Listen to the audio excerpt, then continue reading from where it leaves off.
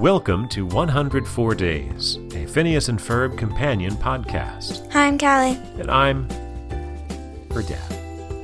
And this is episode 39, The Monster of Phineas and Ferbenstein. So this is the one where basically there's two different stories. There's Dr. D's story about his great whatever. I'm sorry, I forgot. Dr. Jekyll Doofenshmirtz, a play on Jekyll and Hyde. The other story was their Phineas and Ferb's uncle or grandpa, I believe, right? Great. Oh yeah, the grandpa. Yeah, because Grandpa Fletcher is back in this one. Malcolm McDowell again.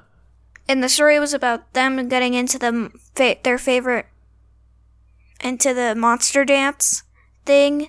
So they had to make a monster because all their other monsters ran away. And what were their names? And they made Perry Frankenstein. Right, and what were their names? Phineas and Ferb. Yes, well, it was Dr. Phineas Stein, like Dr. Frankenstein. Oh. And so it's Frankenstein's monster, Phineas Stein's monster, and Ferbgore, playing the part of Igor, the hunchback. Yes, master. Except he didn't talk. No, he didn't talk, but that's what Igor would say if there was an Igor. Yes, and then master. Candace, in this retelling this story, her character was named Constance. So yeah, technically they were just telling stories about things that supposedly happened. It was almost like a Halloween episode, sort of.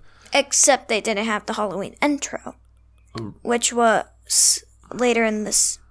What? There's a Halloween intro. It's like, Mom, Phineas and Ferb are making a Halloween special or a Christmas special. That's later. I know. I'm just saying they would have that intro. But in the story, Phineas made a monster, the monster being a big Perry, and Dr. Doofenshmirtz made the concoction brewinator, which would do what, Callie? Make coffee, which turned him into a monster or a fairy princess. You know, I question even having a fairy princess setting. I question making it a coffee machine. Just, why? Why coffee? We have an 8 on the formula. The only thing missing is we don't see where Linda went for the day. Because Linda didn't exist. She was the mob. And Dr. Doofenshmirtz didn't say, "Curse you, Perry the Platypus," because in the he got eaten. Right. And in the larger story, he was just telling Perry a story.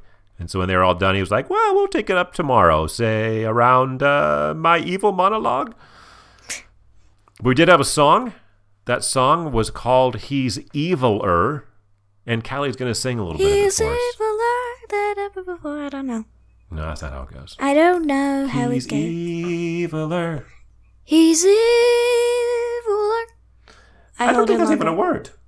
He said that in the song. And then the things that he was doing that were so evil were things like saying, you have a spot on your tie, and then flipping him in the nose, and then putting a kick me sign on somebody's back, and throwing tissue paper on trees. I mean, not like prankster type stuff. There was this one little skit in this one show, bringing up a whole nother topic, but it's basically the same thing.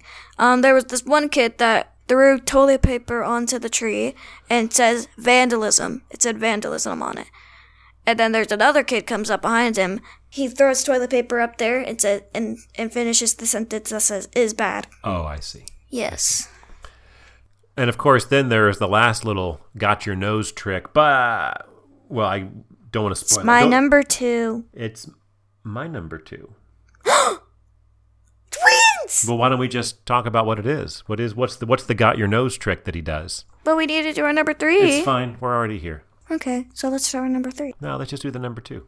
Just go ahead and tell us we're in the middle of talking about. Excuse me. Okay, whose nose did he get?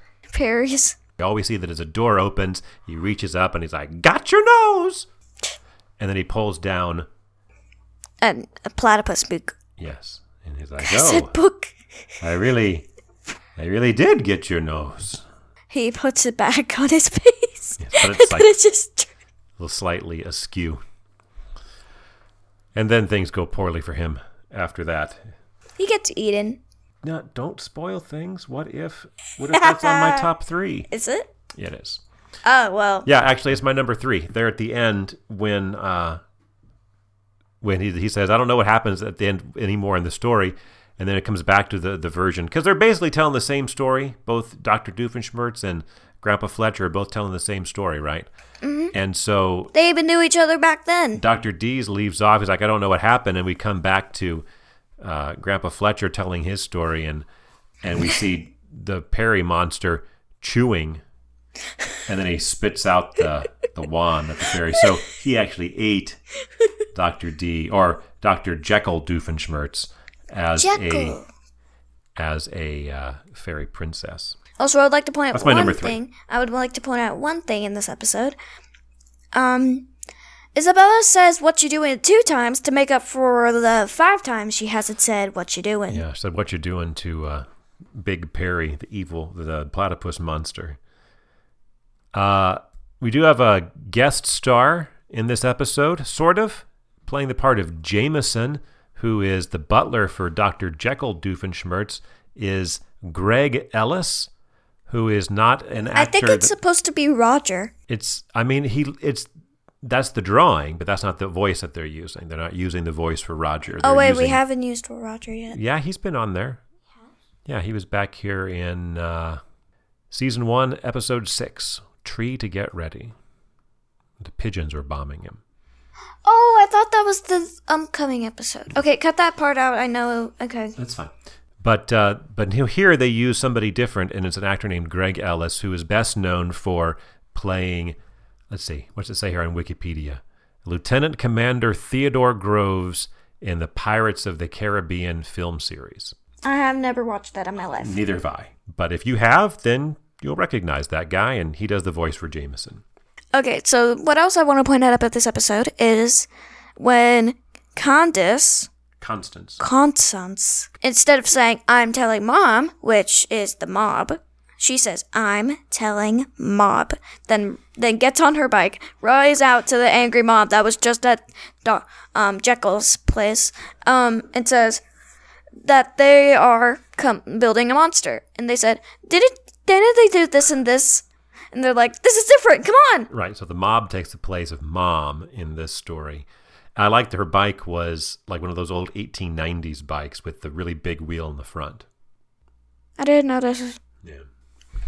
Another thing I wanted to point out, and this is, I don't know if this is a recurring gag or not, but as an exclamation, Major Monogram says, cheese and crackers, which makes me want to eat cheese and crackers. Just the cheese. I don't like crackers.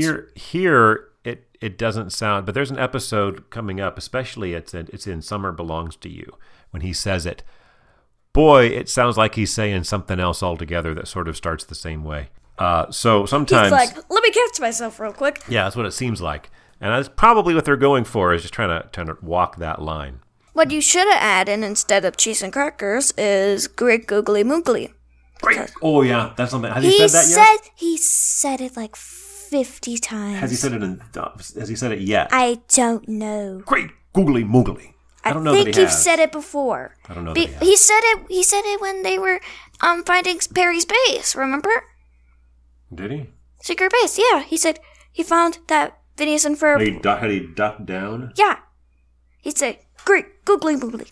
So we've spent quite a bit of time talking about this episode, but I must say, this is kind of one of my favorite episodes, like I've been alluding to. Dad doesn't like the next episode. Yeah. I think Again, listen to the next episode of the podcast, but the next episode of the show is... I think it's sweet. Really it may be my least favorite of them all. It just annoys me to no end. I think it's nice. But we still have a top 3 to do. Or we already did our top 2. You did your top 3. Half of a top 3. I've already done my number 3, which was the platypus monster coughing out the wand. Callie, what's your number 3? My number 3 is when Dr. Jekyll said, I had the Brewinginator on Fairy Princess instead. I just thought after we got turned into a fairy. Yeah, my number 3 isn't that great. But I only had like 5 written down because not funny enough, but I still like it. Okay. Well, we did our number 2s. I mean, there's like a bunch of action scenes that I would love to write down, but I know from experience that I don't know how to write say out action scenes. I don't know how to describe it without actually showing it. It's true. It's hard to describe something that is best portrayed as something visual. We've already said our number 2s, which is Got Your Nose. So, Callie, why don't you tell us? My number 1's awesome. Okay, what is it? At the end of the story, the grandpa says, and that's why there's pumpkins. And then Phineas says, wait, you were telling us about a platypus monster. Oh, that sounds great. Tell me about that. And then Phineas says, I got nothing. Ferb? Platypus monsters are the only monsters to lay eggs. Spiders. Is that... I was going to say, that must be a callback to something, right? Platypuses are the only platypus. Oh, yeah, that's the first that's yes. the first thing he said, of course. Yes, that's a callback to the first episode that he said. Where I was about to say, platypuses are the only platypuses that lay eggs. Yeah, because in the first episode, he said this.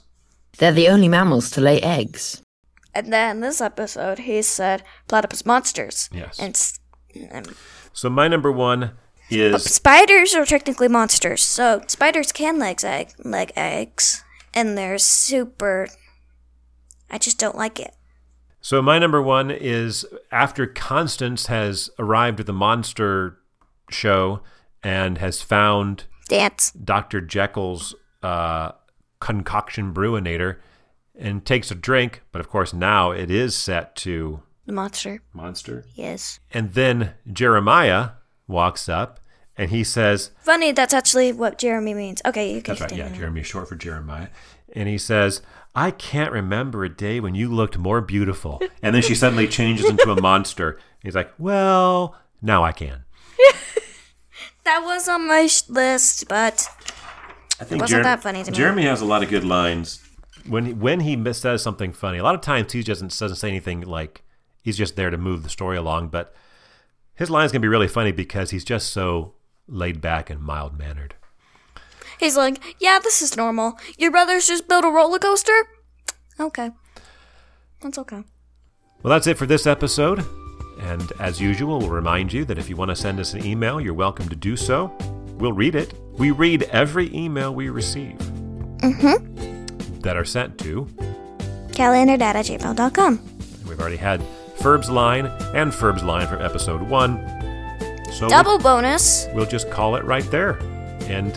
we'll see you next time for the worst episode in the entire run of Phineas and Ferb. I like that episode. It's on my number 10 list. Not 10, 20. Your top 20 list. Uh-huh.